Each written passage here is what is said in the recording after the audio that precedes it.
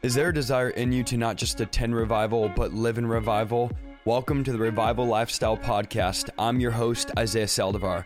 I've been in revival for the last 10 years, as well as traveling and being a part of many revivals throughout the United States. I'm going to be sharing with you how to live a radical lifestyle of revival on a daily basis.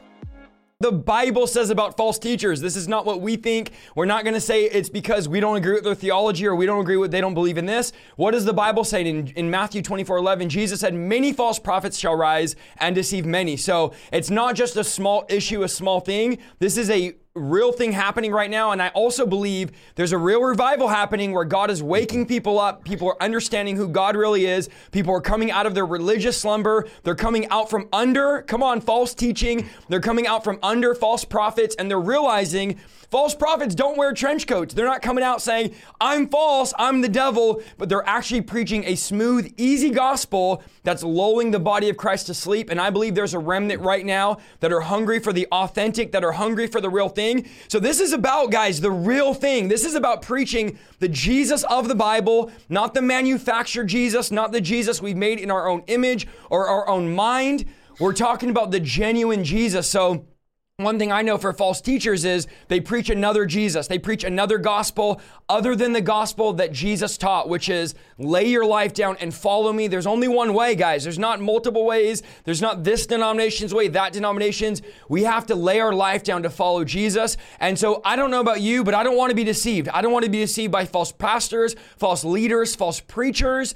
Jesus gives us really two categories. He goes, there's those being deceived and there's those doing the deceiving. So I believe that those watching, maybe you're a false teacher and don't know it. And I believe the Lord's going to open eyes tonight. God's going to open ears. Maybe you've been under false teaching. And I just believe that tonight, God is going to remove the wool. He's going to remove the blindfold. He's going to remove deception. And I prophesy that the spirit of deception is being broken even tonight. The spirit of deception, the spirit of the Antichrist, the power of darkness that wants to leave you asleep, that wants to keep you bound. Come on, we're all deliverance, guys. We're believing tonight there will be deliverance. There will be breakthrough, that God is going to open up your eyes, open up your ears. And I really believe this, that you're going to meet the Jesus of the Bible.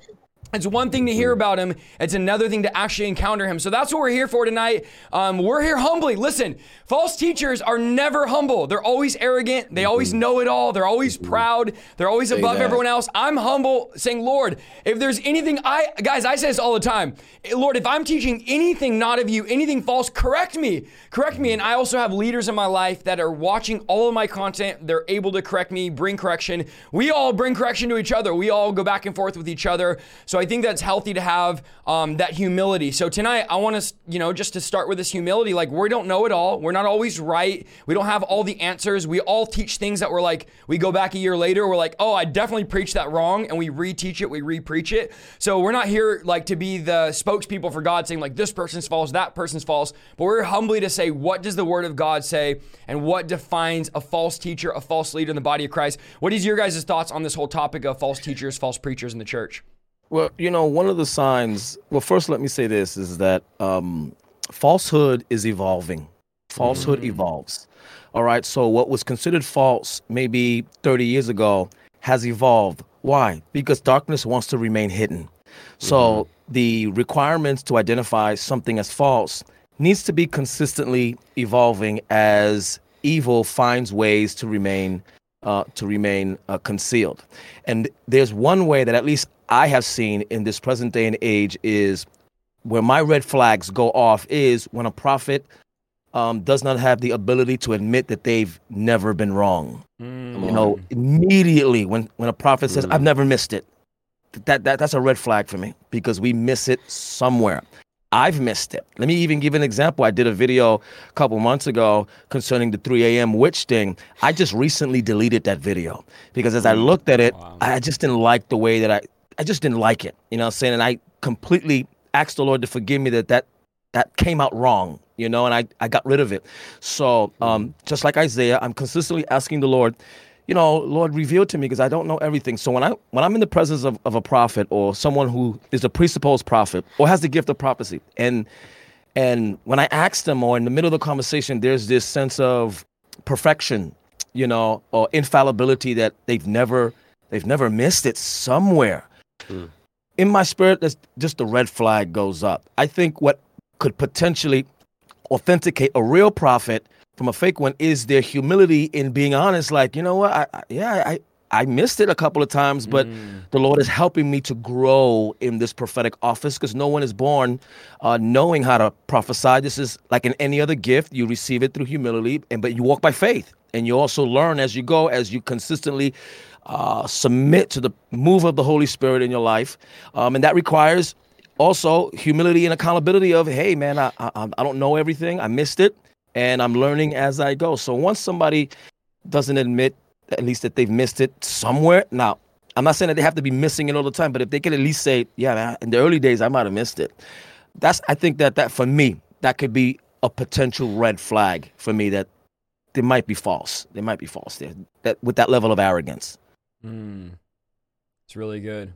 Yeah, I totally agree with that. You know, being a false prophet, it's not necessarily about being accurate or inaccurate, but it is definitely about being prideful or being humble. Come on. Because we're all going to operate in some measure of error as we're learning, we're growing, we're experimenting, but humility will carry you the whole way. And like you said, you'll delete a video. I know we've had conversations. I've even hit some of you guys up and been like, oh, I just watched your video on da-da-da. It was great. And you were like, no, don't listen to that. I posted that 4 years ago. I've expanded my view on it. Right. And that's why I think it's funny, because we get called false prophets all the time.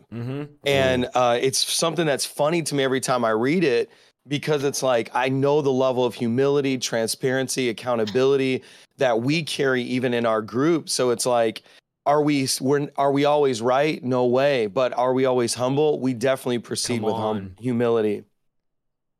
And I think that, go ahead, Vlad. No, the Bible says that, you guys mentioned is that you will know them by their fruits. It's interesting. It doesn't say you'll know them by their prophecies. So it's possible to still hit your prophecies accurately and miss because of the lack of fruit. And it's interesting because Jesus compares false prophets to people who wear sheep's clothing.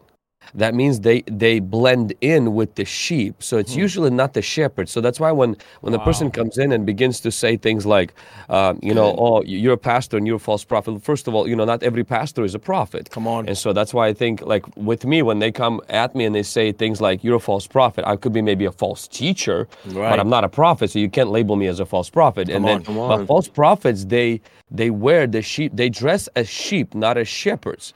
And that means that they love to blend in with the sheep. And a lot of times what happens is that, what I find lately that's been happening with a lot of people who do not love the church. Come on. Now, I'm a church guy. Say it. And we must understand the fivefold ministry. And what they do is they compare the Old Testament prophets, and they're like, look, the Old Testament prophets were always persecuted by Israel. They always hated by Israel. They always rebuked Israel.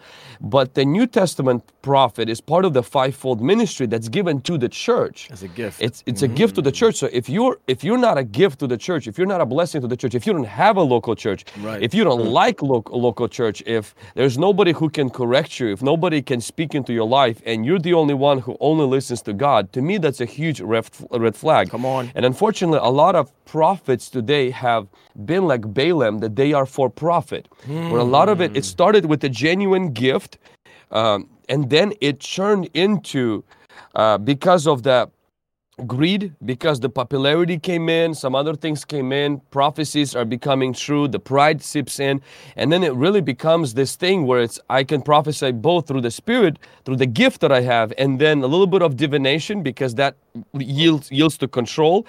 The source of it is not pure, and then the fruit in their life is not pure, and then the fruit in the people who receive those prophecies is also not pure. Come on. And so I think that us as pastors and us as leaders and apostle and those that are evangelists, we have to guard not only against the false prophets, but also against the false teachers, and address those behaviors even in ourselves. And I love how you started that, Isaiah.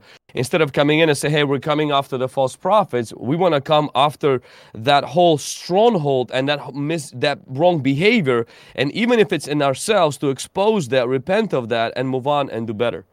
So good. And I think even with the call out culture, which we're going to talk about right now, where everybody, I want to say this, guys, we don't want you to have false prophet, phobia, where everybody's a false prophet. Like, this person's false, this person, because a lot of people, even in my chat, they'll come in and say, and they'll name everybody you can think of that we all know and say, that guy's false, that guy's false, that girl's false, that girl's false, that guy's false. And because they're watching these YouTubers that sit in their mom's basement, again, I know it sounds bad to say, but it's the reality, that are making videos. And now that they've made a platform, there's no pastor over them, there's nobody validating them, there's no apostle over them, there's no bishop over them. They made it their own platform, and they decided to start calling everybody out. So everybody's false, that person's false. And what I've seen, and I've watched a lot of their videos, is it all comes down to this. They don't believe what I believe. I believe this about God, and they believe, or they have a different revelation about God. So now they're false because their revelation is different than mine. When in reality, all it is the hand saying to the eye, I don't like you because you don't do what I do. When the hand and the eye do two different things. So you might see someone, for example, where they're big in healing ministry, right? And you're like, well, you can't all talk about healing. It's all you talk about. But you don't understand that's the part of the body they are. Or maybe they're always talking about, like Bill Wees, a good friend of mine, good friend of yours, Vlad, as well. He talks about hell. That's his ministry. That's his message.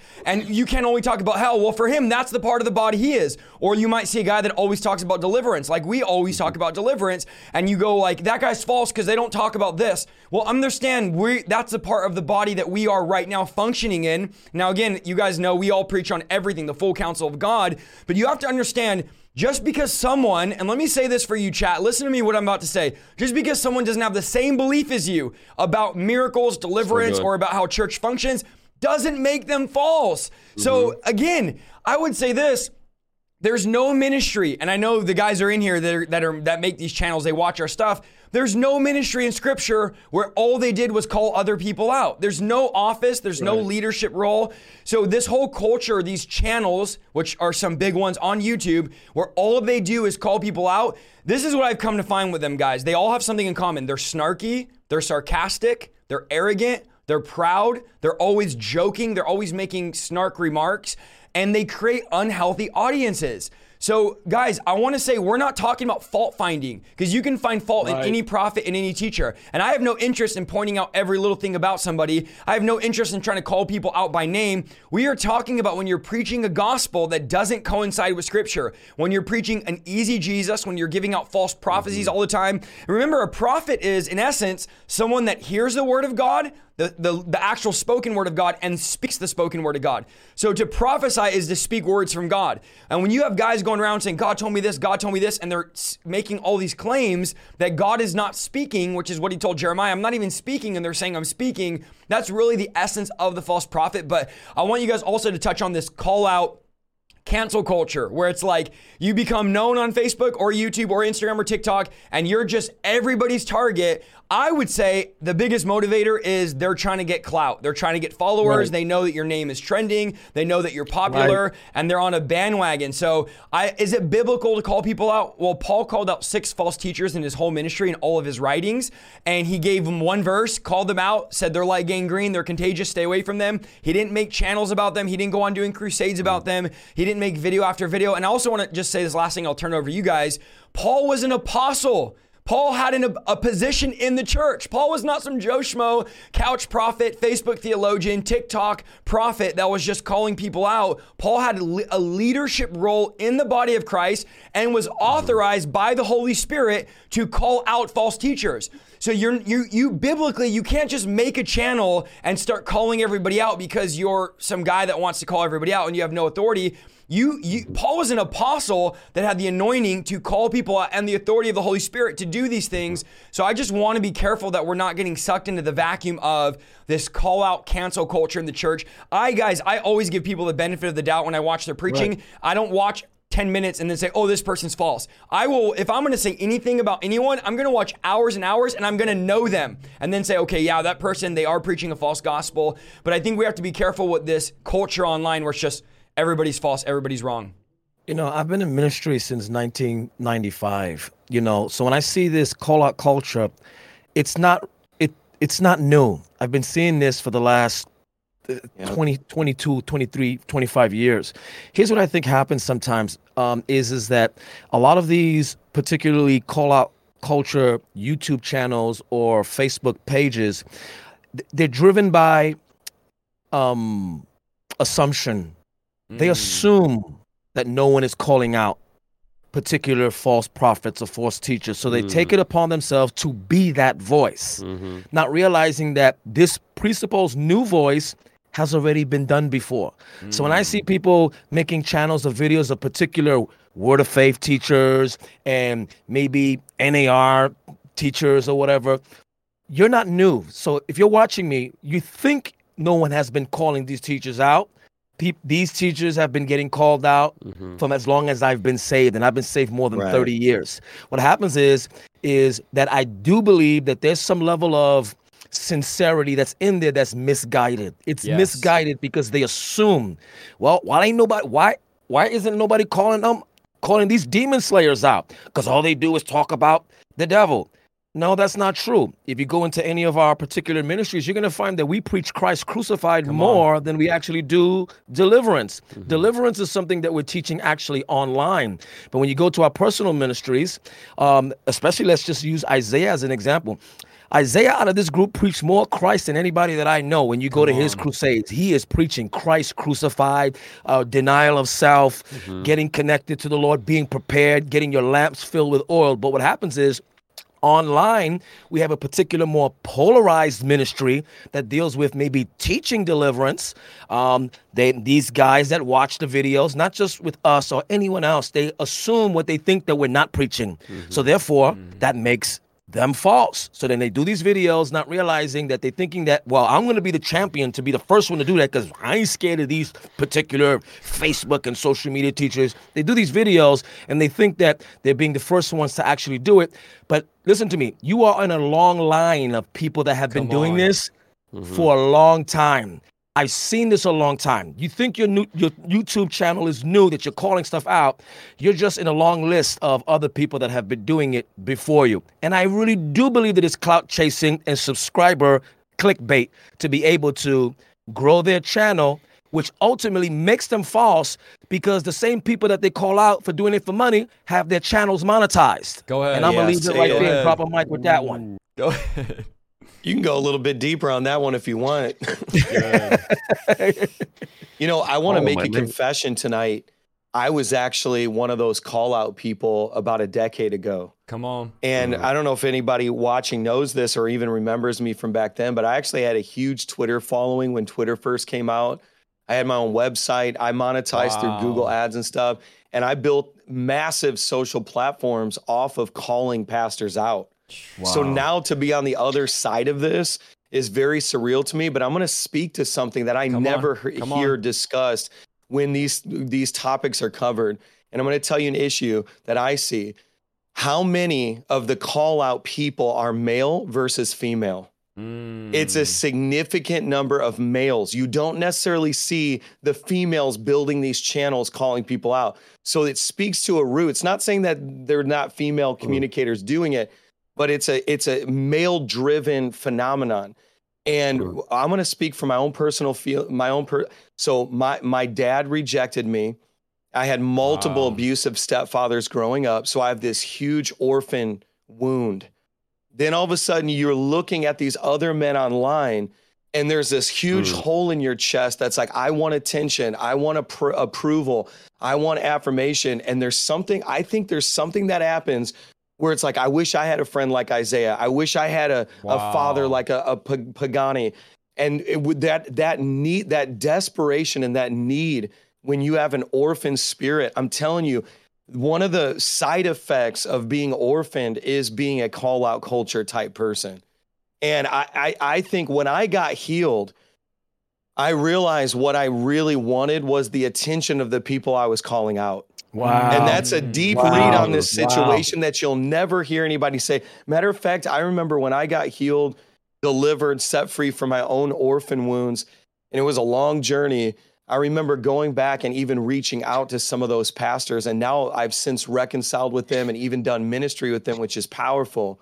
But I wanted to at least introduce that into this because, and I think probably if they're listening to me now, because I know they're probably going to watch this entire thing and make montages for us this week about how we're all false prophets. But I don't think that you're even aware of it on that level. And I think that one of the biggest things that you've got to do is say, God, am I doing this out of a wound?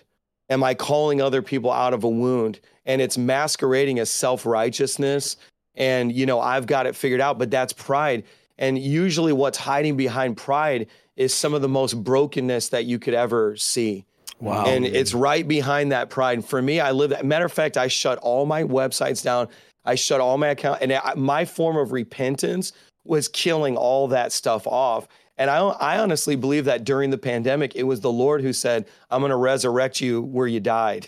Wow, and man, I feel gave the Holy me Ghost. my social platforms back now as a son, not an accuser. He's like, now that you stopped sounding like the devil and you started sounding like me, I can give it back.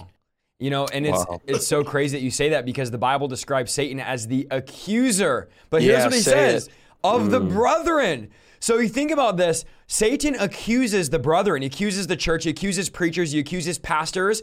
When you build your ministry, I know I'm going to say something controversial here as well. On accusing people, you're partnering with demonic spirits. You're actually building on a demonic foundation because God does not bless accusations. What does God do?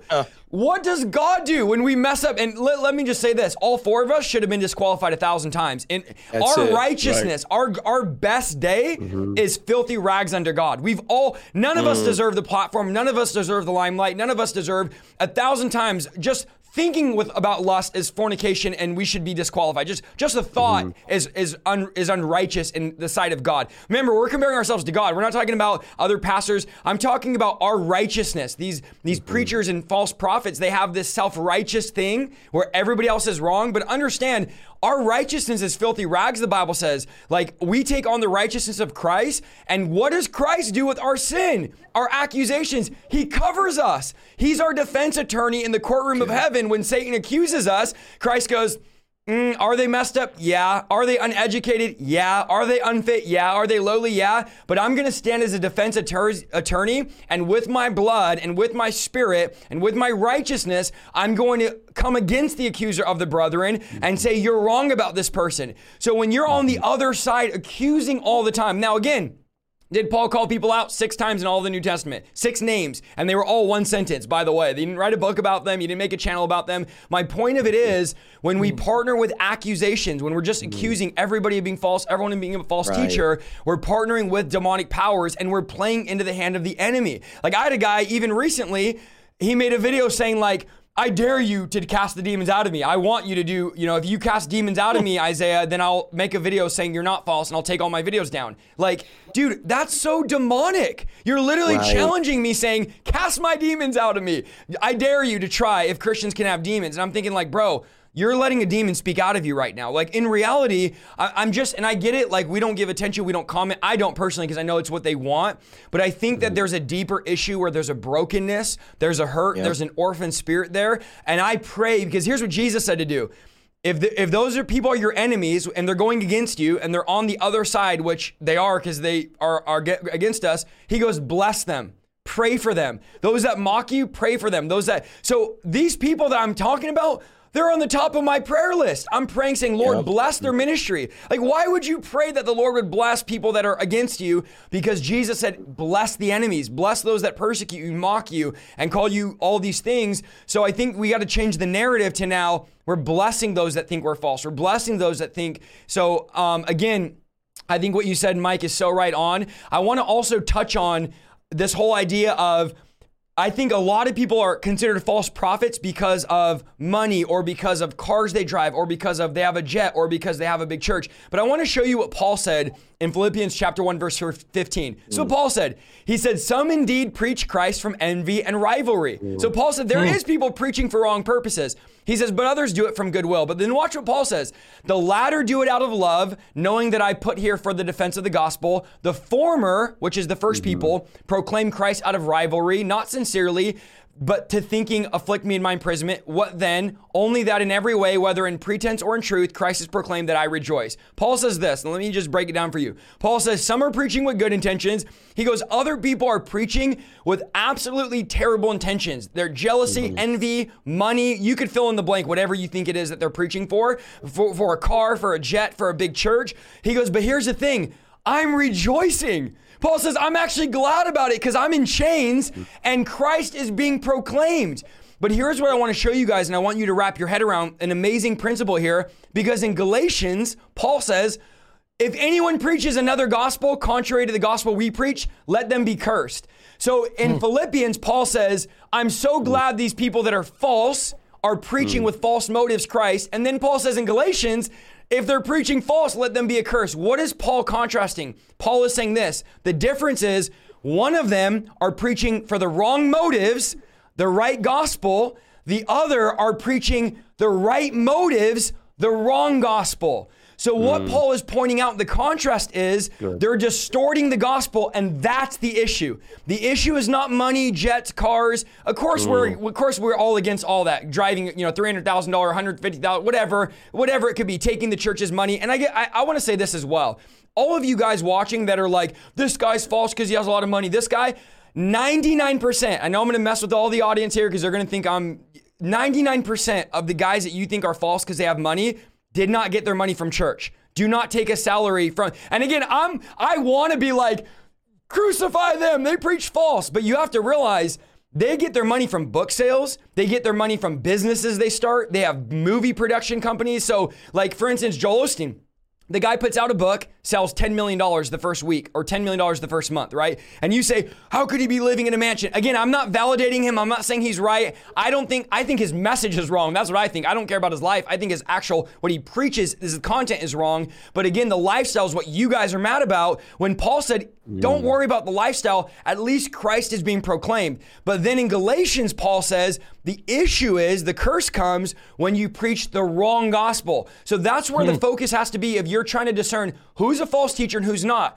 Stop thinking about what watch they wear and start thinking about what message they preach. Come on, that's a one-liner for you. Stop thinking about their private jet and start thinking about their private lifestyle. It's more about, they're out seeing prostitutes, they're out massage parlors, they're out preaching a easy Jesus. That's false. An easy Jesus is a false Jesus, not the fact that they flew to the event in a jet. I think that we have to look at the actual content of the message and realize that Paul is contrasting. Let them preach if they have bad motives. Let them preach if they have wrong intentions, because at least they're preaching the right thing. But if they're preaching the wrong thing with the right motives, then they're wrong all the time, every time. So I think that's one thing. I don't know if you guys want to talk about that, touch on that when it comes to preaching for wrong motives or for profit. I see in both. So there's I call them the fresh, the false, and then there is and I wrote it down, and the fast food teachers. The fast food are not necessarily the ones that are, fast food is not going to kill you, but if you eat fast food all your life, you're going to miss a lot of ingredients. And I see some of these ministries that maybe will target one particular area, let's say faith, or they target only one area, and they do not preach the whole counsel of God. As Apostle Paul says, I taught the whole counsel of God.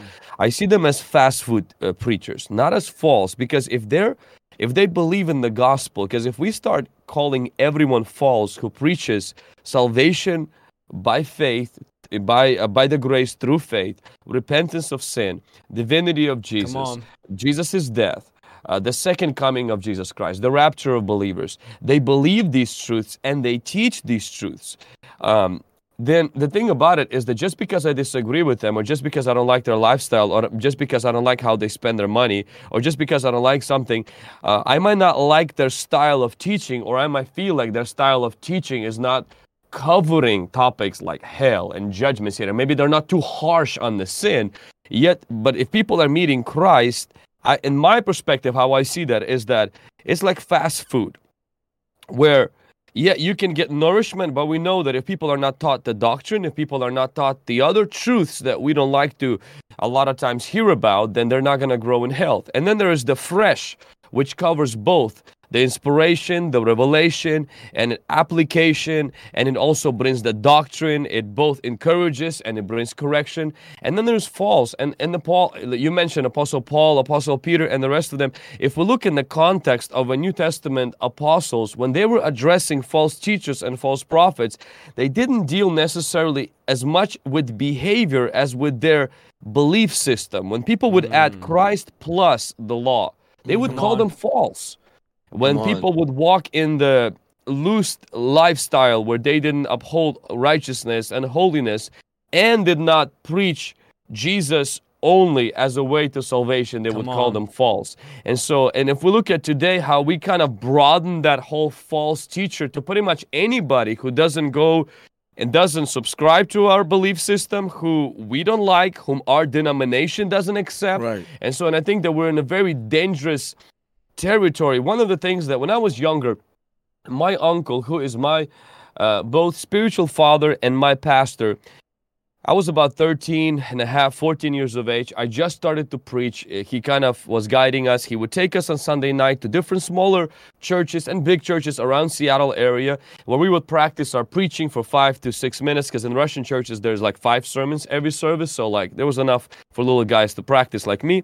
We would drive back home and he would tell us something. He's like, when the charismatic movement came in the former Soviet Union, and charismatic movement at the time was simply meant worship, 1 sermon instead of 5, and then women didn't have to wear head coverings and you can wear makeup. That was pretty much what charismatic movement looked like.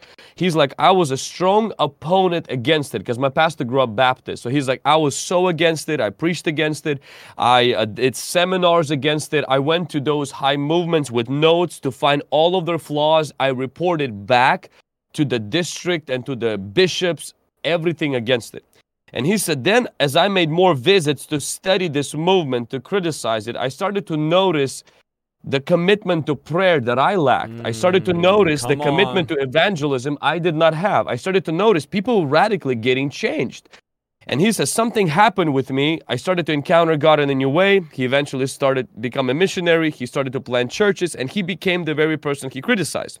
He told me something I will never forget. He said, Vlad, one of the reasons I believe the Lord withheld greater supernatural from my life is because I grieved the Holy Spirit in my younger days in ignorance. He says, I did it in ignorance. But he says, I grieved the Lord, and he did not allow my mission exploits to experience an abundance of the supernatural. I'm 14 years of age. He looks at me with these eyes I will never forget till this day. He said, in your days, God will do things you will not understand. He said, nobody asked you to open your mouth. He said, keep it zipped. He said, always be a student, not a scholar. He said, always be a creator, not a critic. He says, the moment you start criticizing something, that means you stopped creating something. He says, it's not because God upgraded your anointing to be a police, spiritual police. It's because you already lost something where you had with the Lord, and now the only thing you want to stay relevant with is criticizing what He's doing. And he told me this. He said, if you want God to continuously use you, he said, don't take that route. And honestly, and I'm looking at us right now, I know that we're being criticized, we're being attacked, and that comforts me. What will comfort me is when we will not get that, because that means that we lost something, and we will now be tempted to go on the critic side. And so I think when we stop getting criticized, we have to become the coaches to the next generation and to the next movement and spearhead it and direct it. And it's been my prayer, say, Lord, guard my heart not to attack anything I don't understand, that I don't like, that I don't agree with, anything that doesn't fit my necessarily way I would do ministry, and help me to learn, eat the meat, throw away the bones. And unless it's heresy, they preach Jesus that is different, they preach sin, that it's okay to do sin, then that's different. And that has to be called out. But everything else, let somebody else, let the Facebook, YouTube prophets call them out. I'm just going to go do my thing, and I'm going to keep drawing criticism, because I'm going to create revival instead of criticize revival. You know, when what so our listeners fail to understand is when you say false, what you're really saying is intention to deceive. That's good. And most people, they don't intend to deceive. They are deceived, or they are intending to deceive, but most are not intending to deceive. They're just off somewhere, and even within our group, sometimes we ourselves don't agree with other deliverance ministers that are kind of out there. And I remember us four having this conversation about various deliverance ministries. And I remember clearly saying to you guys, I said, you know what? The reason why I won't address that, because I want to make sure that my heart, I'm not being salty of the fact that the doors are opening for this particular deliverance ministry, simply because I don't like the way that they kind of do their thing. So I myself took myself back to make sure, Lord, am I really concerned about how they're doing ministry, or is it I'm more concerned about that they're getting more of the spotlight in deliverance or in this area that I'm not getting? So I've learned to take a step back before I open my mouth. And I would say at least 8 out of 10 times, if we could be honest here, sometimes we're mad at something that we either want and don't get, or we're mad at something we desire to flow in and don't know how. So I used to criticize deliverance ministers and say they're false and sensational. You want to know why? Because I didn't know how to cast out devils, and I didn't function in deliverance. Once God threw me in, like your uncle, I had sort of the same experience, but just in the area of deliverance. Now I understand why they do things. Now I understand how they flow, and now I look back and I realize it was a heart issue that I was dealing with in my own heart, because I wanted to do something. I wanted to be that bold. Religion doesn't teach us to be bold. It teaches us to be critical. It teaches us to be critical. It doesn't teach us to be bold. And I would admire the boldness of someone and then just say that's sensationalism. It really was, in my heart, I was dealing with my own cowardice, my own deactivity, my own issues of, man, how can they flow like that? You know? But I masked it in criticism. I masked it in they don't talk about Christ enough. They over-glorifying the devil. And at the heart of the matter, the issue was me. The issue was me. So good. This is so rich. You know what? Where can you find this level of transparency? I mean, honestly, I've been in a lot of circles. I was thinking about this while you guys were sharing. If you're hungry, you are not fed by a food critic. You're fed by a chef. If you're uneducated or say it again, so I can write it down. Yeah, I did, because I was like getting inspired, because it's like, like if you're uneducated or illiterate, you become educated by a teacher, not a literary critic. So it's just like needs are met by those who give, not those who criticize. And I think what we're all trying to do is we do deliverance because there's a significant need for deliverance. Like, we're serving people. We didn't do it for clout. That's why we're not the sons of Sceva. We didn't do it. Same thing for, this is what people don't understand about even building influence online. My intention was not to become an influencer. My intention was to serve people in a way that I already served them in the analog world. And then I found out that people all around the world were saying, wow, I'm not able to get this where I live. I haven't seen this. And so it's just like, checking your motive at the end of the day is a big part of it. I did want to share something. I kind of cooked up a list for tonight because I feel like this would be a great point to kind of solidify some of what we said with this list. So there's 5 ways that I've come to identify a false prophet. And I tried to go very broad with these. And some of them have been mentioned already. But number 1, they're in ministry, or they go into ministry for the income, not the outcome. And so they're prophets for profit, Profit. And you'll see that they're hustling for Facebook stars. They got every way to give to them, pin tagged in every way possible. But there's not a fruit that remains. They're saying what sounds popular. Number 2, they want praise from people more than they want approval from God. And, the test that we all have to learn how to endure is, will we say it when it's not popular?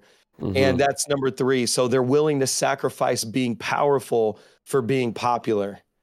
And, I think for us, a lot of what we've endured is like, some of the messages we preach are popular in certain streams, but then there's other people. I remember somebody dropped a comment on one of my videos and said, the way that you minister and the things that you talk about are going to cause you to be either extremely loved by many or hated by many, but there's no in between, and there's a lot of people who would rather be popular than powerful, and they sacrifice that. So number 4, over the years, I've seen people become like false prophets, become more well-versed in Christian culture than in Bible verses. Wow. And that's the thing. It's like they spend more time surfing through Christian culture, scrolling, obsessively watching everyone else's prophetic words. And then all of a sudden, like, they eat a sandwich and they're like, oh, I feel a rumbling. I'm going to give a word. And it's like, you're more well-versed in Christian culture than Bible verses. Like, I'd be real interested to see what prophets would prophesy if they didn't have a social media account.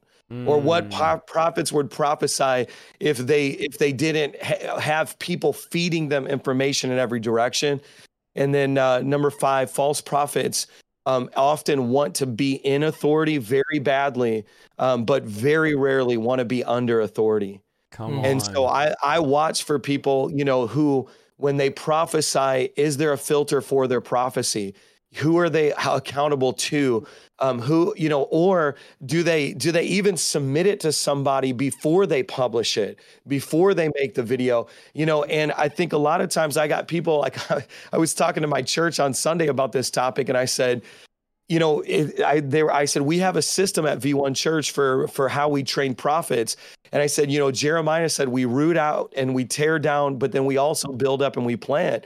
And so, sometimes I check people, it's like they want to be a prophet to the nations, but they wouldn't even serve in our kids ministry and prophesy over children, Wow. And so it's like, if you're prophesying over the things that have a lot of influence on them, a lot of prestige, a lot of glory on them, but you're not willing to, even the prophet Samuel spent how many years under Eli's leadership in the temple since he was born, just cultivating and nurturing that gift. And we want to skip that whole process. And it's like, we don't want to be under authority. And so those 5 things, as I've been meditating on this for years, what makes a false prophet or how do you become one? It's connected to a lot of character, because the gift is free. You know what I mean? He distributes the gift, but it's like your character. Can you sustain actually graduating from the gift of prophecy to the office? And there's so many people that never make that jump because they prophesy like they're in the office, and they have these national and global prophecies, but they don't carry national and global influence because God never released that to them. That's so good. And I think what we're all pointing to when it talks about identifying false prophets and false teachers is it goes beyond just missing a word. Like, I gave a word and it didn't come to pass. Yeah. Well, I hate to say this to y'all, but Jonah gave a word and it didn't come to pass. He said that God's going to destroy the city. That's the word of the Lord. And God didn't destroy the city because the people repented. So there was a condition to the prophecy. Now, was Jonah a false prophet? Of course he wasn't. It was just the people responded to the word in a way that he prophesied they weren't going to respond to the word in. And so I would say, like you're saying, it's deeply rooted in all these other issues, these surrounding things. And I would also challenge you guys, I had this thought earlier, if you're listening to a teacher, right? Your favorite teacher, whether it's me, whether it's Mike, whether it's Pagani, whether it's Vlad, whoever your favorite teacher is. And that's the only, think about this, guys, the only person you listen to, right? You only listen to Isaiah Saldivar, you only listen to Pagani, you only listen to Mike. You've never listened to anybody else. What fruit would be produced in your life? What would you do for God, right? Because think about the guys you listen to that call everybody out. They're the guys, everybody else is false. If they're the only ones you listen to, you would never know about repentance. You would never know how to cast out a demon. You would never know, are you all tracking? You never know about healing. You never know about righteousness. All you know is everybody else is wrong and they're right. But what are they right about if the only content they produce is everybody else is wrong? So I want you to understand this is the importance of preaching the full gospel. And in fact, I want to point out, guys, something that Jesus said about false prophets in John 10. Now, we've all heard this preached 1,000 times. The thief comes to steal, kill, and destroy. And what do we all say? I've said it. We all said it. The devil comes to steal, kill, and destroy. Is it true that the devil still kills and destroys? Absolutely. So is it right to say that? Yes. But I want to point out in John 10:10, Jesus wasn't talking about the devil, even though it is true. He does still kill and destroy. Yes. Jesus was actually talking about the false leaders of Israel. He was talking about false teachers, false prophets, false leaders, false messiahs. And then Jesus says this, their job is to steal, kill, and destroy. But then watch what Jesus says in John 10:11. He says, they're false. This is what they do. They still kill and destroy. He says, but I'm the good shepherd. And then he tells us what the good shepherd does. The good shepherd sacrifices his life for the sheep, lays it down for the church. A hired hand, this is what he says. And remember, these are the false leaders. A hired hand, they run when they see the wolf coming. They abandon the sheep because they don't belong to him and he isn't their shepherd. And so the wolf attacks them, the flock scatters, and the hireling runs because he's only working for money. He doesn't really care about the sheep. So Jesus is telling us, you want to know the sign of a false prophet and a false teacher? They run from the battle. They run from deliverance. They run from controversy. When somebody manifests in the church, go bring them to the back, shut it down. We can't have that in our building. When people are struggling, in fact, Jeremiah tells us, I don't know where it's at, but I had it written down somewhere. Jeremiah tells us false prophets, they try to soothe mortal wounds with superficial treatment. He says, listen, they're trying to deal with spiritual wounds in the natural. And when there's spiritual issues, when you come to your pastor and say, I've been going through addiction. I've been having thoughts in my head speaking to me, telling me to kill myself. Like, I'm demonized. Like, I'm talking really, I need deliverance. And they say, oh, you know, Christians can't have demons, not that big of a deal. We don't really deal with your type. And, you know, we'll just pray you through the sinner's prayer. And they run from your battle. They run from the fight. No, a good shepherd says, oh, devil, how dare you try to walk up in this house, mess with my sheep, mess with my people. No, God has put these people under my care so I could defend you from the wolf. So this is the difference. They run from battle. The sign of a false teacher says, that's not my job to deal with people like you. And this was, let me parallel this in Luke 13. Remember the woman in the synagogue, 18 years? And what happened? Jesus cast the demon out of her. And here's what the false teachers say, the false Pharisees, the leaders. They go, you're not supposed to work on the Sabbath. To them, it was work. It was work to cast out demons. It was work to heal the sick. And Jesus goes, this isn't work. I don't cast out demons because I have to. I cast out demons because I get to. So we don't consider deliverance work. We don't consider miracles work. And then Jesus goes, you guys untie your donkey on the Sabbath and you're mad at me that I'm untying people from the bondage of Satan? Like, you do all this work. Here's what he was saying. You do all this work to build your church and to build your empire and to do programs and picnics and outreaches and all these things. And you're mad at us that we're putting in work to cast out demons. He says, no, you're a false teacher. You're a hireling. You're a John 10. The thief, who's the false teacher, comes to steal, kill, and destroy. But Jesus goes, I've come to bring life. I've come to bring healing. I've come to bring deliverance. I've come to drive the false leaders out of the church. Like, I don't know if you guys read this. Jesus makes a whip, premeditated, and drives out the false leaders and the false teachers out of the house of God and says, you've turned my house into a den of thieves when it's supposed to be a house of prayer. So guys, ministry is not my employer. It's not my occupation. Ministry is my overflow of my relationship with Christ. Like, I would be doing this for free. If I got no paycheck, if I didn't have any income, I would be doing this. So false shepherds, I just want to throw that in there. They don't fight back, okay? They don't fight for you. They don't war for you. They check in, they check out. And Jesus was saying, these are false leaders. They're cowards and they run from it. They don't fight it. And then in Matthew 7:15, he says, they come as sheep but inside they're ravenous wolves. So last thing, and I'll turn it over to one of you guys because I know I talk too much. Here's what Jesus said. The issue with false teachers is not the outside. Again, it's not what they wear on their wrists. It's not what they drive. It's inward. This is an inward issue, Jesus says in Matthew 7:15. Inwardly, they're wolves. So like, it's not even the outside. The issue is not even what they're wearing. The issue is their heart. They have that, like you said, Mike, that orphan spirit. They've been wounded by the church. They've been hurt. Let me say this, guys. I want to know, why are these guys, like these big YouTubers, so against miracles, right? So against deliverance, so against signs and wonders, prophecy, speaking in tongues. I've watched hours of their content, as probably all of you guys have, because I want to get in their head. I want to know, why are they so against it? 99% of the guys I've watched got hurt at a charismatic church, got hurt at a Pentecostal church, got hurt because they asked the Lord to give them tongues and they didn't get it. So if they didn't get it, it must not be real.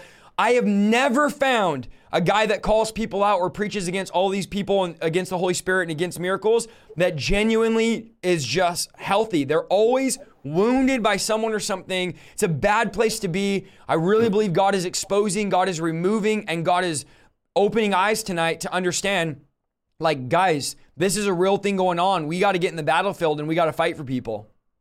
You know, before we get into the reason why we're kind of spending so much time in the opening of the show in trying to help people, we're trying to help you become a bit more balanced before you be so quick to call somebody false. Now, this doesn't mean that there isn't a biblical protocol to help us solidify the difference between a false prophet and a real one. We're going to get into that tonight as well, guys, because I know that our theological heresy hunters, they're listening and they're thinking these guys are sugarcoating. They're kind of like sugarcoating maybe false prophets. No, what we're trying to do is help you understand that many of you are calling people false who actually aren't false. Come on. They might be an immature prophet. They might be an underdeveloped prophet. They might be a misguided prophet or a sincerely wrong prophet, but it doesn't necessarily mean that they're false. Yes, there is a biblical paradigm and worldview and scriptural sequential line of thinking that the scriptures let us know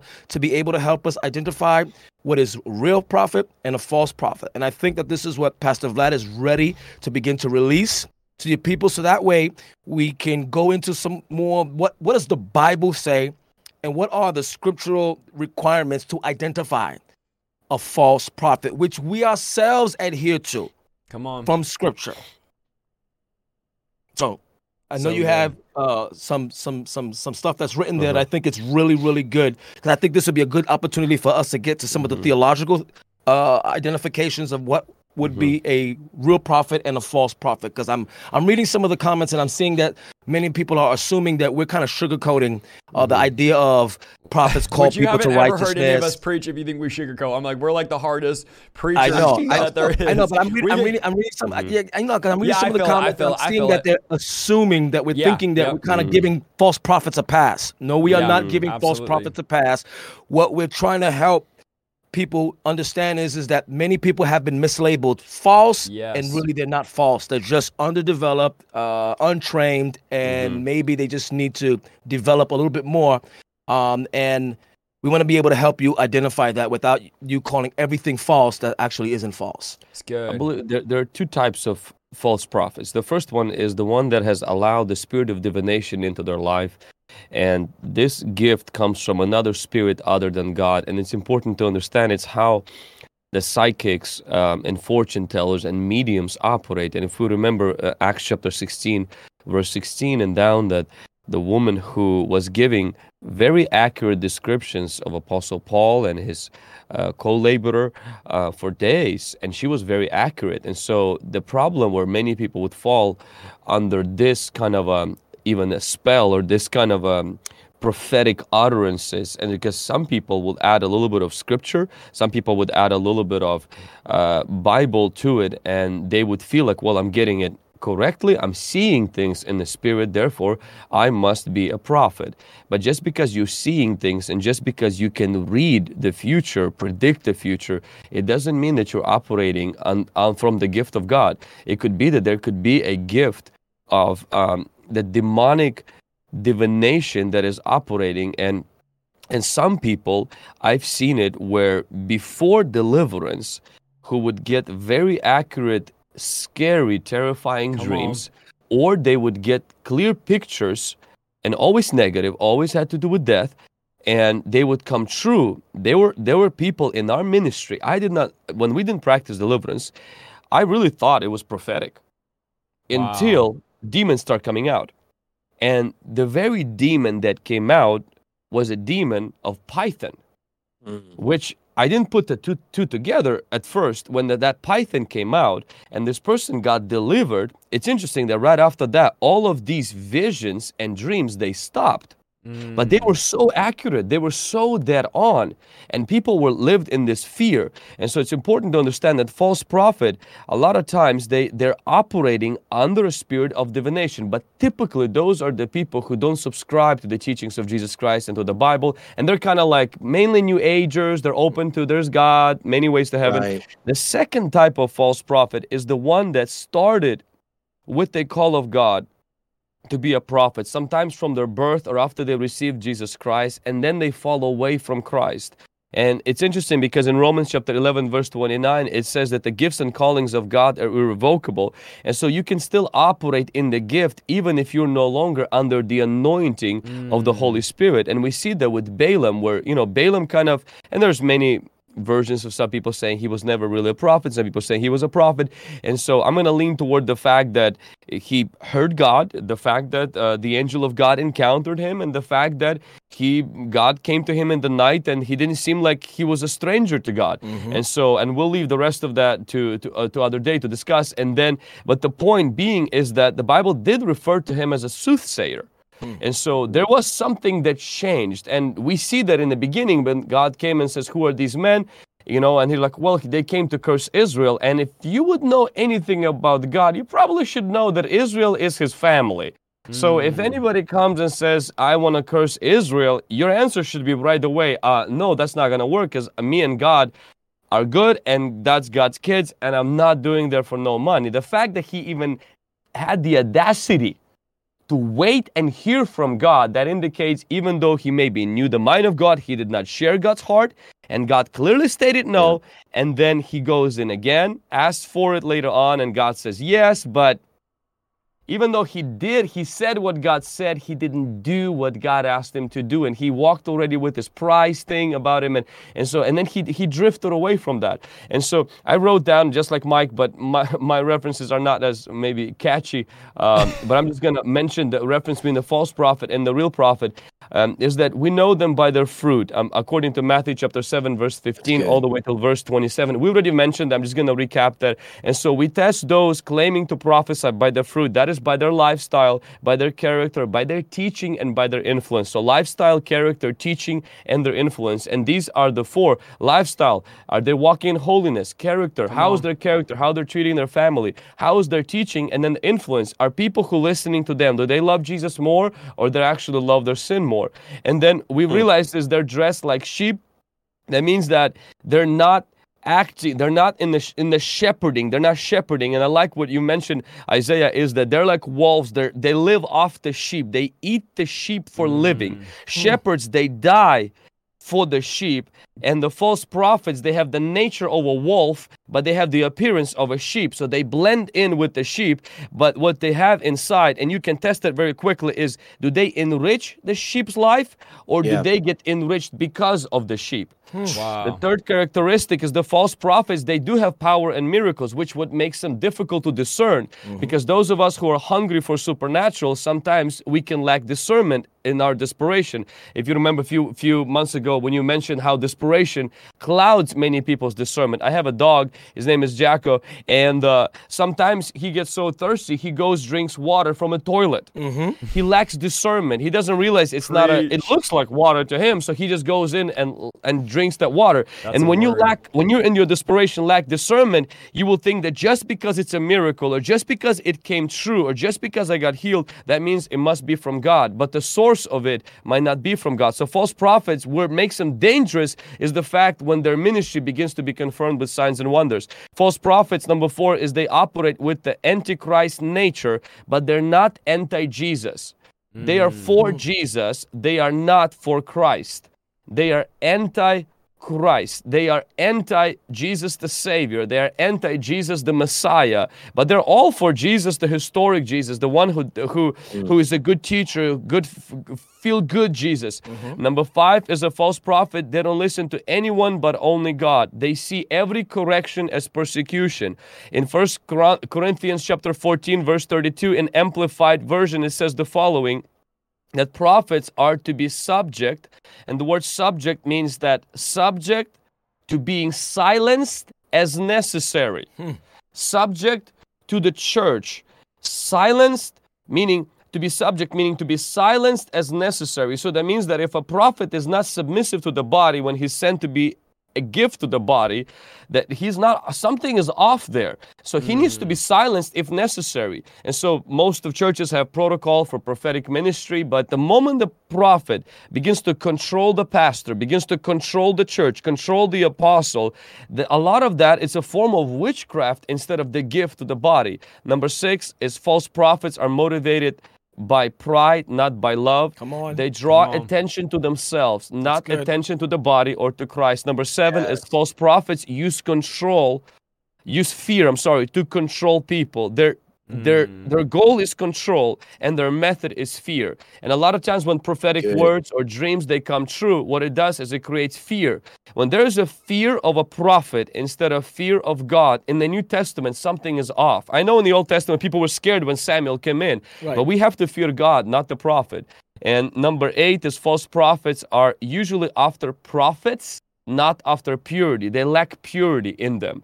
They might fall for popularity and prophets, but they lack purity. And number 9 is false prophets. They don't like the church. My God. Prophets, good prophets, they're a gift to the church. They're subject to the church. They work alongside of the pastor, the apostle, the evangelist, the teacher. They build the church. Right. The false prophets, they do not like the church. No church. They jump from one church to another. I call them, they're like there's organ banks, the banks that hold organs.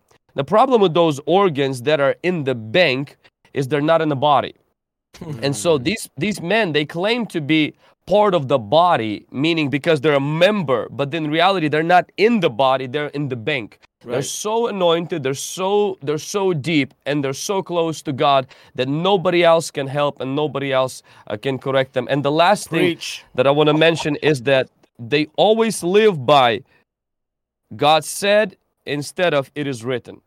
Anytime there is an overemphasis on God said, anything that came to me into my head is from God, and we minimize the importance of the written word of God. When Jesus was in the wilderness, he did not tell the devil, God said. He said, it is written. And I'm teaching especially younger people, those of you who have the gift of prophecy, and you don't have the office of the prophet. And every single time you're preaching and you're saying, God said, God said, God said. Now, I know God doesn't speak that much to you. Right. You're saying that to validate whatever you're saying next and to give yourself a little bit more of a boost. Come on. And it also shows that you don't know the scriptures. Come on. You didn't study the Bible to show yourself approved. Paul said to Timothy, he didn't say just develop your prophetic gift. He says fan the flame, but he says study the word. Know your word, which is the sword of the Spirit. You know, what we fail to realize is like the major prophets in scripture, like Ezekiel, Isaiah, Jeremiah, the volume of their book was written based on a collection of prophecies that was given to them throughout their lifetime. So good. Not one day after the other. So you got 66 chapters of the book of Isaiah. It wasn't that God spoke to him every day for 66 days.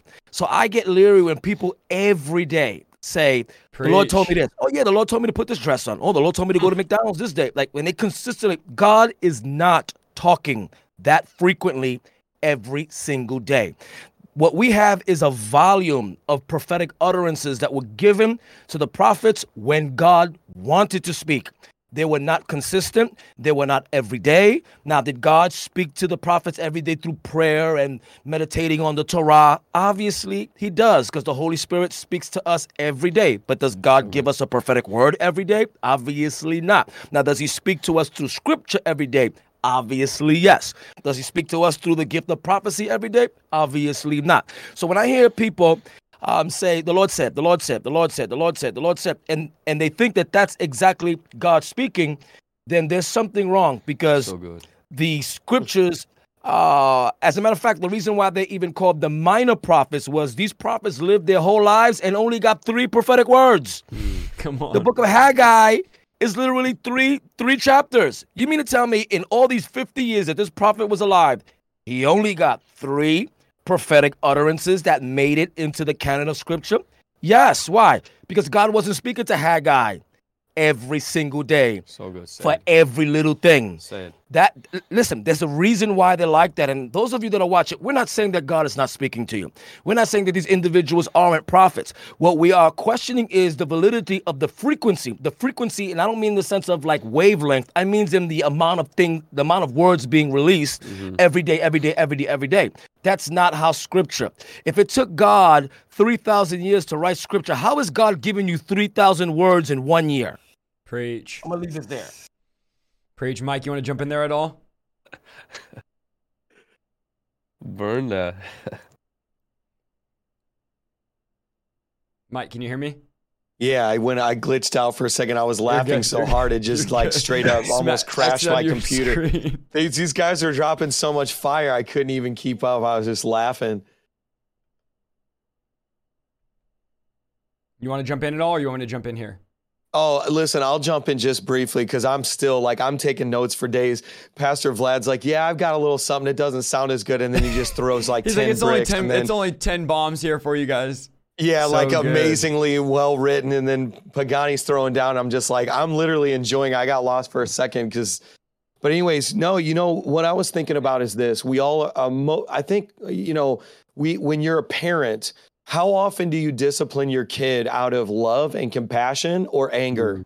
So when we talk about calling out false prophets, but you're not doing it out of love, you're not doing it right. And so it's like, that's something I wanted to introduce in this conversation because, you know, I'm going to call him out. Okay, so Christ, he didn't just call us out. He died on the cross so that we could be transformed. So it was like, hey, yes, I'm going to confront your sin. Yes, I'm going to expose it. Yes, I'm going to call you out. But then I'm going to die on the cross and make a way so that you can be what I've called you to be. And so it's like what happens is we're like these abusive, a lot of these call out people are like abusive parents that just get mad that the kids are doing something and just want to throttle them and just beat them ruthlessly. And see, the thing is, the product of beating a kid out of anger is significantly different than disciplining them out of love. So what happens is it's like, as you know, these YouTubers, like they need another, you know, it's like, here's what happens. The people who build their whole ministry on prophesying need prophecies, because that's how they're making their money. That's how they're building their audience. The people who are calling ministries out need more videos, more content. So what happens is it distorts and perverts what God's trying to do, and it makes you adversarial. And I think that's what we're trying to do, is dismantle that element of becoming adversarial, where it's like, truthfully, if you build your whole, like, okay, here's the thing. If you build your whole YouTube platform off of calling out false prophets, what would you do if every person you called out like immediately repented and changed? How would you build your channel? You know, it's like, you know, so it's like you built this entire paradigm off of anger, hate, rage, and none of it looks like gentleness, kindness, peace, meekness, or any of the fruits of the Spirit.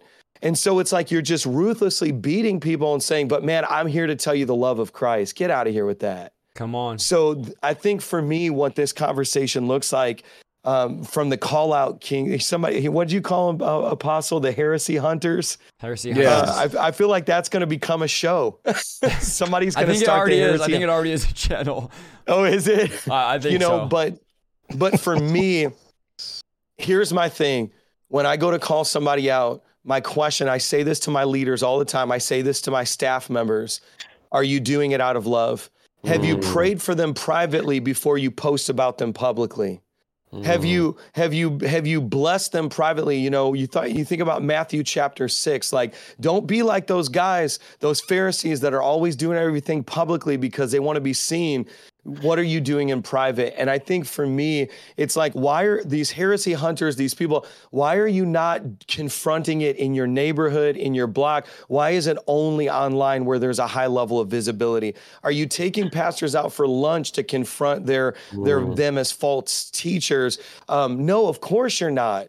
Because you don't want to develop relationship. You don't love them. You don't care about them. You're just doing it in a public sphere where your influence can increase as a result of it. And your motive is so obvious. So for me, I think there's so many things that have been said tonight that I hope and I pray bring conviction, repentance.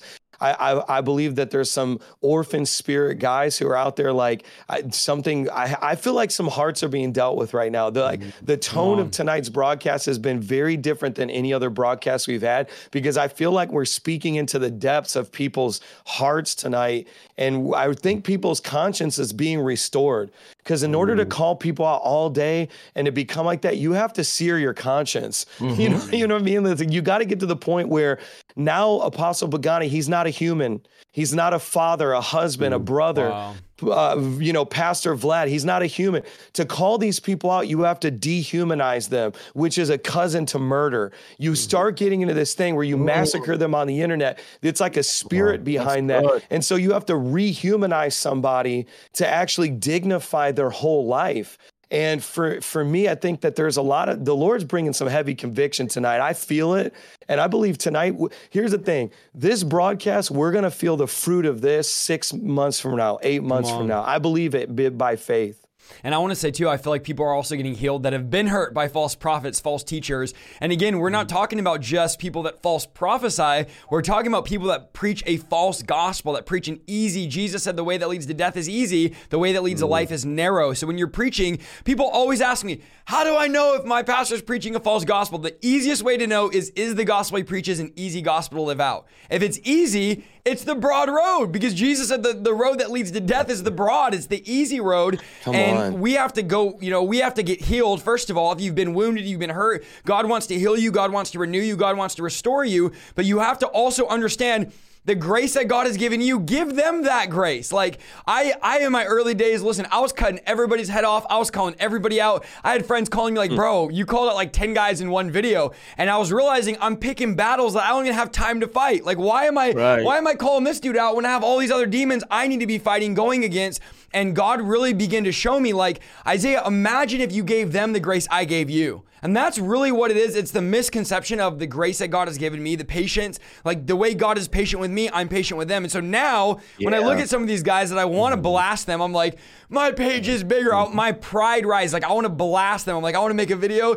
I just have to be like, nah, I'm not going to do it because God has given me grace. God has given me mercy. God has given me peace. God has given me room for error. And I'm going to give them the same grace God has given me. But when you forget what God has done, come on, help me preach, Holy Ghost. When you forget where God has brought you from, when you forget that used to be Pagani, he used to call people out doing deliverance. Mike, guys, I don't know if you just jumped in here. Mike made a website. Like, I want you to think about this. He made a website calling people out. Like, you had to sit down, type in code. This is how many years ago? Like, there was no Squarespace, there was no Wix, there was none of that. You had to actually make the code, everything, just to call people out. Like, bro, the lengths that you went through staying up at night thinking about the website being built. And then now God has redeemed you, restored you, renewed you, healed you. Like, we're not telling you guys this because we don't know what we're talking about. We're telling you this because it's damaging to the body of Christ. And also it's a major issue right now. If you look at Jude, I just wanted to point out a couple things Jude addresses with false teachers, because I know, what is a false teacher? And we're breaking it down. We've given you so much about false teachers. But if you look at verse 3, he says, "Dear friends, I've been eagerly planning to write you about the salvation we all share." So he's like, I want to write you about something. I want to tell you about salvation, miracles, signs, wonders, deliverance. But he goes, but here's the thing. I now find that I have to write about something else, urging you to defend the faith that God has entrusted for you for all time to his holy people. But then I want you to see what he says in verse 4. He says, I say this because some ungodly people have wormed their way into your churches, saying, and this is what the false teachers are saying, that God's marvelous grace allows us to live immoral lives. And then he writes this, the condemnation of such people was recorded long ago, for they have denied our only master and Lord Jesus Christ. So he says, I want to define for you, this is Jude talking, the characteristic number one of a false teacher is they're ungodly. They live these ungodly lives. They don't talk like God. They don't walk like God, the things they listen to. Remember, being godly is how you live your life. What does it mean to live a godly life? It means you live a holy, consecrated life. You're not listening to everything people listen to. You're not watching your culture, your lifestyle changes, the way that you talk. I don't talk like everybody else. I'm not interested in what everybody else is interested in. And he says, these people are ungodly. I remember hearing about a revival where, I won't say the name because everybody knows the revival. It was like one of the biggest revivals in American history. And I have a friend who was best friends with the guy leading it. And he was telling me when it all broke out where this guy was cheating on his wife and doing all these things, it started by him watching horror movies all the time. He used to leave the revival service and watch horror movies every single night. He was absolutely addicted to horror movies. So this is a guy preaching revival, sing revival, but living ungodly. Like, that's an ungodly lifestyle, to be addicted to horror movies. And then again, from the horror movies, it went into drinking once in a while, and it's just one beer and being drunk. You know, as long as you're not drunk, brother. And my question always is like, how do you know when you're drunk? Is it like I'm one sip away from being drunk and that's sin? So it's you lead through this lifestyle of ungodliness. But I want you also to understand, not only do they live ungodly, but he also says they deny the lordship of Christ. Now, all of you in the chat are saying, no one would ever deny the lordship of Christ. If they denied Christ, we'd all run. Like, no one's going to listen to a false teacher that denies Christ. But I want you to note what he says. He says they deny not Christ, they deny our master and Lord Christ. So he says, here's what they're doing. They're not denying you of Jesus. Like, they have you fill out the card and invite Jesus to build a treehouse in your heart. Here's what they deny. They deny Jesus lording over you. They deny the fact that Jesus is Lord and Master, which means this. Call me legalistic. I love it. You don't get to do whatever you want. You don't get to watch whatever you want. You don't get to drink whatever you want. You don't get to go. So these mega churches, let me just say this, that are that the pastors are false teachers. They live ungodly and compromise. Here's what scares me, guys. If you go to 95% or more of these mega churches, and I have some in my city, I've went on their websites, just go to their website. I would challenge some of you to do this. Go to the About Me of the pastors and go look at the category where it's favorite movies.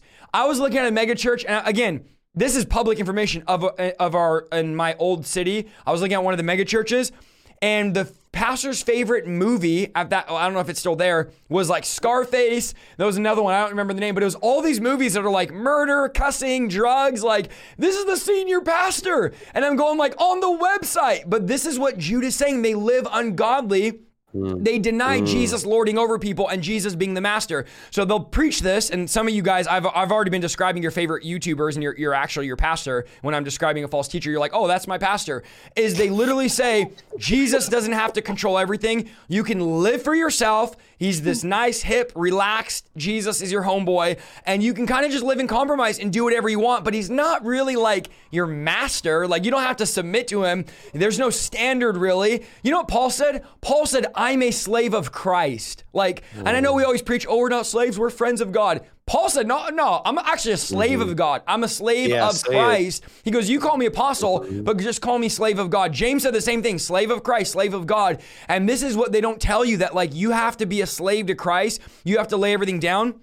And then he says they claim authority from their dreams and visions. Like they just claim that. In verse 8, he says they claim authority, always dreams. Now listen, I know I'm going to start stepping on toes here, but they're always dreaming. It's like every night, I had a dream. And then here's what he said they do in verse 8. They claim authority from their dreams. So you look at their dreams, they type it out on Facebook, YouTube, whatever, and then you go, who gives you the authority to say that? Because you're saying some crazy stuff right now about God. And they go, oh, I get my authority from my dreams. I had a dream last night.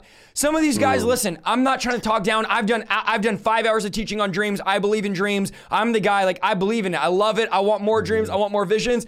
But yeah, you ain't dreaming that much. Come on, every single night, the Archangel Gabriel's showing up to you, giving you a 45 paragraph word every night. So this is where we have to be careful, because our authority doesn't come from dreams and visions. It comes from Christ. Our authority comes from being submitted under leadership. So he says they claim authority from their dreams. Verse 8, they live immoral lives. We already talked about that. They defy authority, and they scoff at supernatural beings. So he said, you got to understand, these people refuse accountability. They refuse coming under covering, and they use the marvelous grace of God as a license to sin. This is what he says. They use the grace of God as a license to live however you want.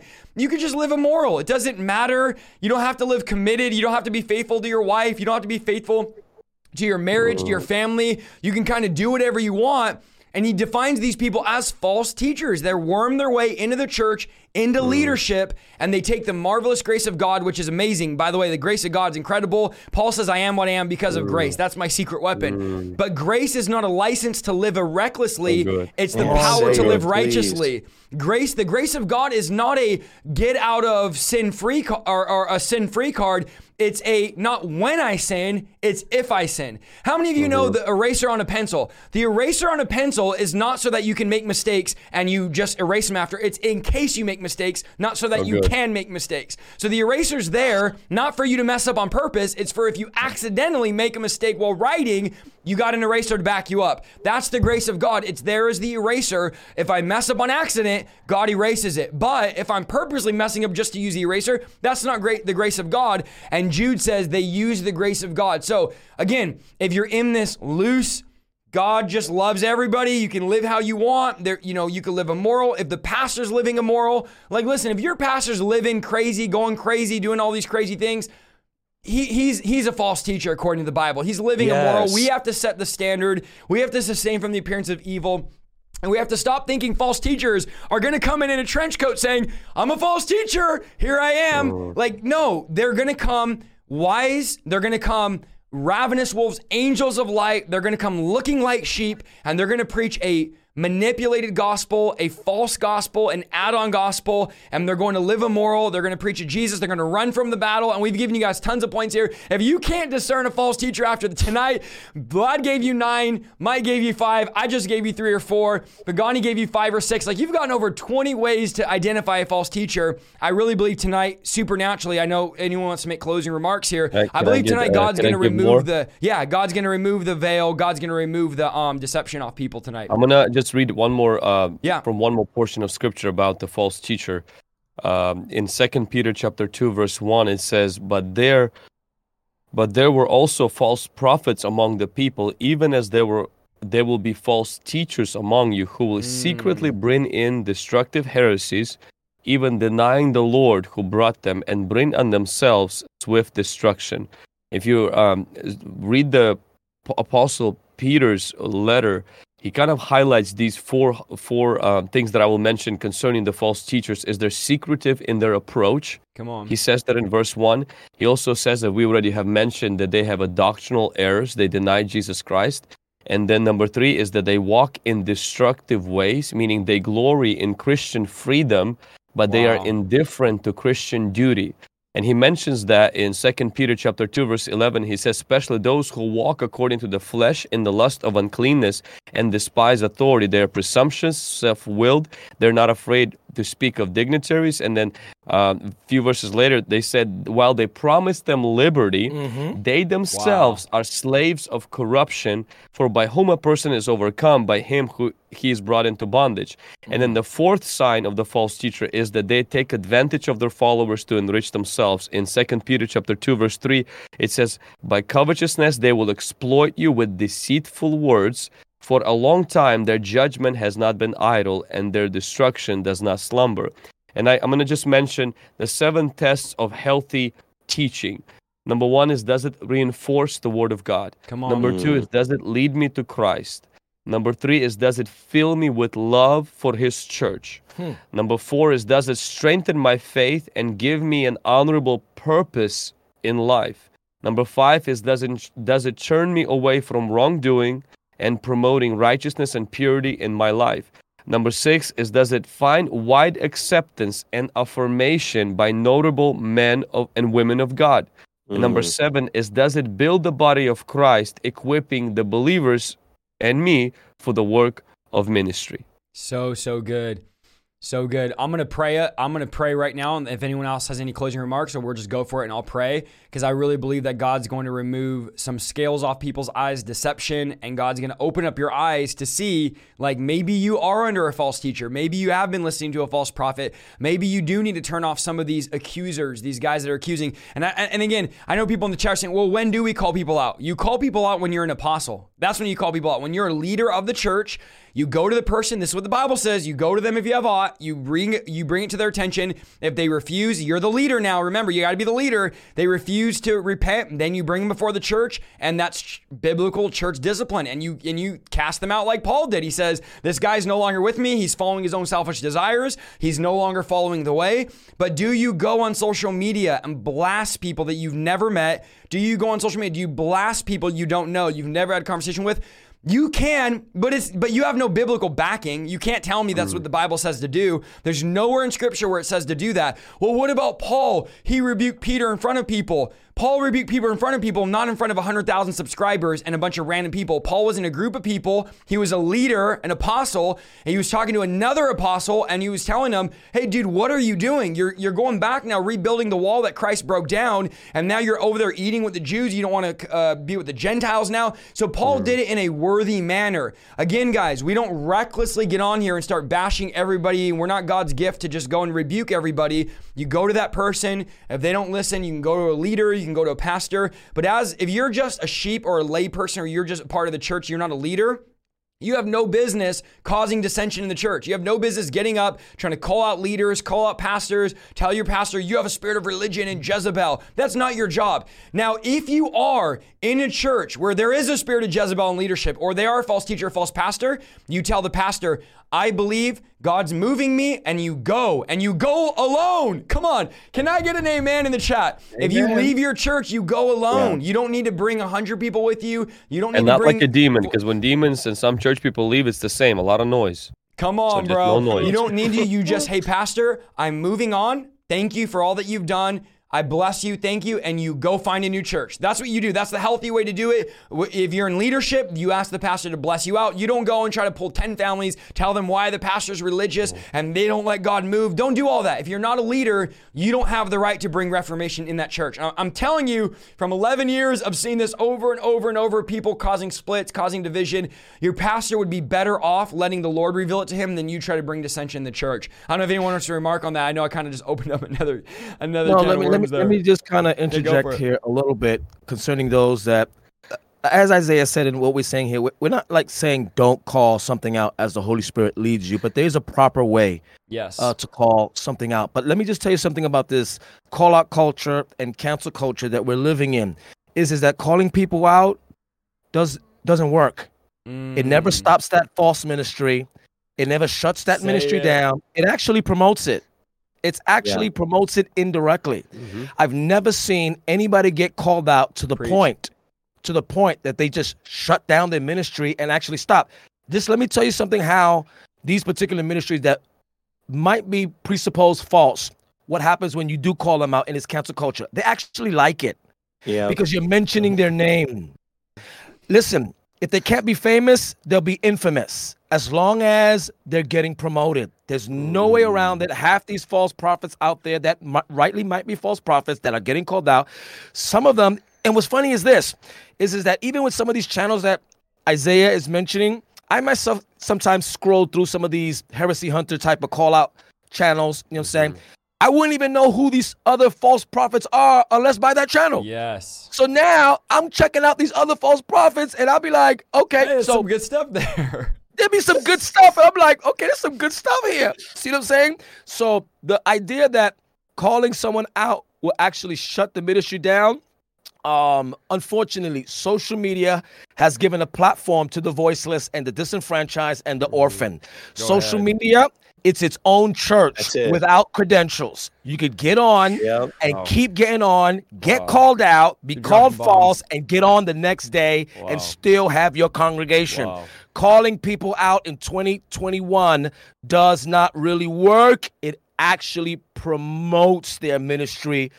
Ain't nobody it ain't even hurting their pockets. It actually is adding to their pockets. That's just what I've seen. Second, scripture actually gives us an answer about call out. Jesus talked about it in a parable of the wheat and the tares. He actually said, do not call them out because you might damage the wheat while you're trying to pull out the tares. Let it grow together. And in the end, I will sift between the true and I will sift between the Matthew 7, the Lord, Lord, did I not prophesy in your name? Did I not cast out demon in your name? I will deal with that crowd when they stand before me and not before. Wow, that was so good. And I've seen that over and over again. Someone's on fire for God, radical, they're praying in tongues, they're seeing God move, and then they get on a YouTube video and they're like, I'm just confused now. I feel like, I don't know, is it real? And you're damaging the wheat. You're damaging because you confuse this new believer because you're calling out all the people that God used to bring the gospel to them, and now you've brought confusion. And man, I've never heard that before, what you said there about don't separate them because you're going to, or don't call them out because you'll damage the wheat.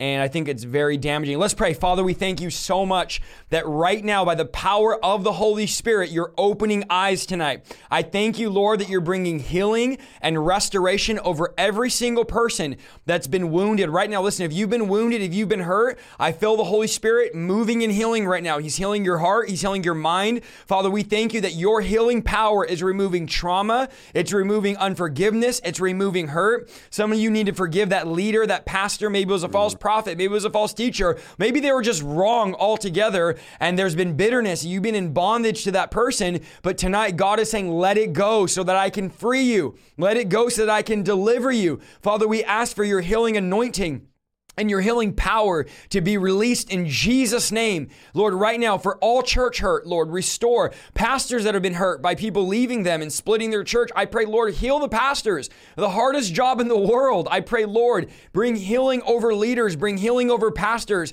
bring repentance over those that are watching that are like, wow, I realized tonight I'm a false teacher. I pray, Lord, heal them.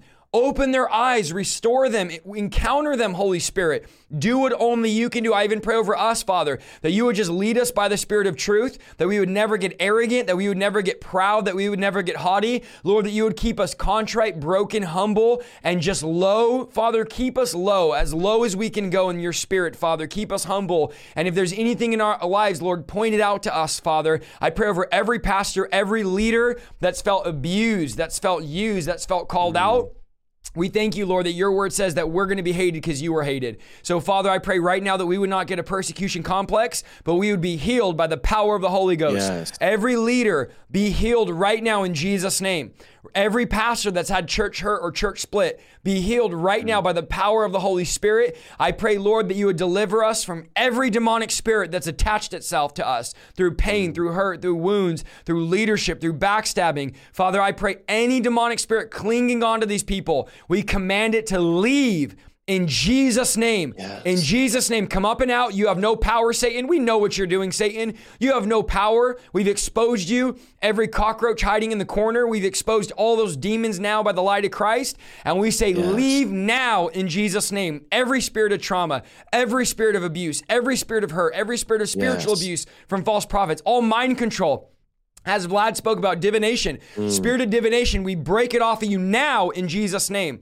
Every divination spirit, we break it now. Every false prophecy spirit, we break it now. All confusion now is broken. Some of you, I felt the Lord saying this, have been manipulated by a pastor, leader, false prophet. They've used you. They've manipulated you. They put mind control on you. They put spirits on you. They're just flat out wrong. They're dirty. They're wrong. They're not even trying to be right. They're just deceptive. They've done sexual things to you. I really felt the Lord saying he's breaking that bondage right now, that cord, that soul tie. God is breaking it now in Jesus' name. All of those that have been sexually abused by leaders, pastors, preachers, I just pray the healing power of God. And I feel the Lord saying to tell you this, that he's not like them. He's not abusive the way they are. He's not going to hurt you the way they did. He's trustworthy. So Father, right now, we just pray deliverance. Break that cord in Jesus' name. Break that tie in Jesus' name. If anyone else feels led, anything, I don't want to pressure you, but I just know the Lord's healing right now. Thank you, Lord. In Jesus' name, God. Bring healing and restoration. I want to pray for. Go for it. Pray for every single orphan, everybody who feels that they have been disconnected from a father, that maybe you had a spiritual father that you felt did you wrong, but I just believe the Holy Spirit's given you fresh revelation, fresh insight into that situation. And you are going to know God as Father. So, Holy Spirit, I thank you that you are ministering to their heart right now, that you're healing their heart. And Father, I thank you that whatever they're seeking in approval, seeking in affirmation, seeking in attention, that God, you will be the only source that satisfies them, God. And Lord, I just thank you that you're freeing them right now. And Father, you said you came to bind up the brokenhearted. And so all that brokenness, every single wound, Lord, that you would just close it up. Man, I just see a vision right now. I know this sounds crazy, but I think I see wounds open with tongues in them, and people have been speaking out of wounds, but God is closing those wounds because you've actually never spoken out of your mouth. You've been speaking out of wounds. And so before you ever prophesy, preach, teach out of your mouth, God has to close a wound that you've been speaking out of for too long. So Father, I just thank you for doing that work now, for just healing them in Jesus' name. Thank you, Lord. Heavenly Father, I pray for those false prophets that are one step away of embracing a reprobate mind. Father, I pray, Lord, that you would bring conviction again. Yes, Lord. Father, I pray that you would return them back to true repentance again. Come on. Father, I pray, Lord, that you would remind them of the hours and those intimate moments that they had a real relationship with you and where they derailed or might have lost their first love. Father, you care for them, Lord. They didn't start out like that, Father, but they're headed in that direction now, Father. And Father, I pray, Lord, before they fall over a cliff, before they die in their sin, before they embrace a reprobate mind, before the conviction of the Holy Spirit is gone, and before the Holy Spirit you leave, before Ichabod and the glory departs from them, Father, I'm praying, Lord, that you would have mercy, Lord, that, Lord, you would return back and deal with them, give them another chance, Lord. Deal with them, Lord, either in a dream, Lord, rebuke them sharply through holding someone close to them to hold them accountable, Lord, and call them back to repentance, Father. Father, I am praying, Lord, that before they go down that path, Lord, that you bring them back to the foot of the cross. You bring them back to the purity of their prophetic office, that you bring them back to the honesty, Lord, of sharing the word of the Lord without Yes, profit, Lord. without it being for profit, Father. Bring them back to Holy Spirit holiness, Lord. Father, bring conviction and righteousness back into their life before unrighteousness grips their soul completely, Father. So I'm praying for that, Father. I'm praying for that, Lord, before they go off the deep end, Lord. Give them another chance, Lord, and bring them straight back to you, Lord. I'm Yes, praying Lord. that, Lord, right now. We're coming in agreement, Lord, for that in Jesus' Yes, mighty Lord. name, Lord. Lord, I pray right now for those people that are watching who have been food poisoned by false teaching. Come on. I pray for those that have been their diet has been wrong, and they feel that they don't have that boldness anymore Yes, because Lord. the stuff they've been listening to, the Yes, books Lord. they've been reading, Yes, they stole their boldness. They have given them that balanced, super balanced perspective where now they don't know what they believe. Where now they don't cast out demons, they don't heal the Yes. sick, they don't evangelize. Yes. They don't burn with the fear of the Lord. They no longer burn with holiness. They live in compromise. And Lord, and if they Yes, are Lord very Jesus. honest right now, God, that the connection to that is the kind of teaching, the kind of teaching they've been sitting under, the kind of podcast they've been listening, the kind of books they've been reading. And Lord, I pray right now as they've been receiving that impartation, that you will begin to shift. Yes. Father, I pray that they will begin to be Yes, delivered yes. from that food poison, because Yes. Eve lost her paradise because she got food poison. She ate the Yes. forbidden. She ate the wrong thing.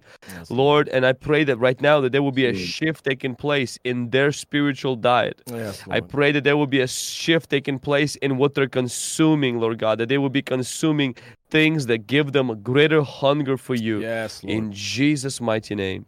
Amen. Thank you, Lord. Man, what a powerful time. I feel the power and the presence of God. I've been reading some of the comments too. Lots of people saying they're crying, they feel healing, they feel breakthrough. Guys, the most important part is when we pray and we ask the Holy Spirit to do his thing. And so, man, guys, 6,500 people tonight, almost the whole broadcast, 2 days before Thanksgiving. Incredible, incredible. I want to challenge everybody watching not to dine and dash, sow something. I know each one of us have our ministry links pinned in comments. I also have mine in the description as well. If you want to give to this stream, you can do that. If you want to give to their ministries, you can do that. We're not the guy that's like, oh, you have to give to this. We don't care. Wherever you want to give, you can give. I'm going to sow into these guys regardless of what they say, what they ask. None of them ask for anything.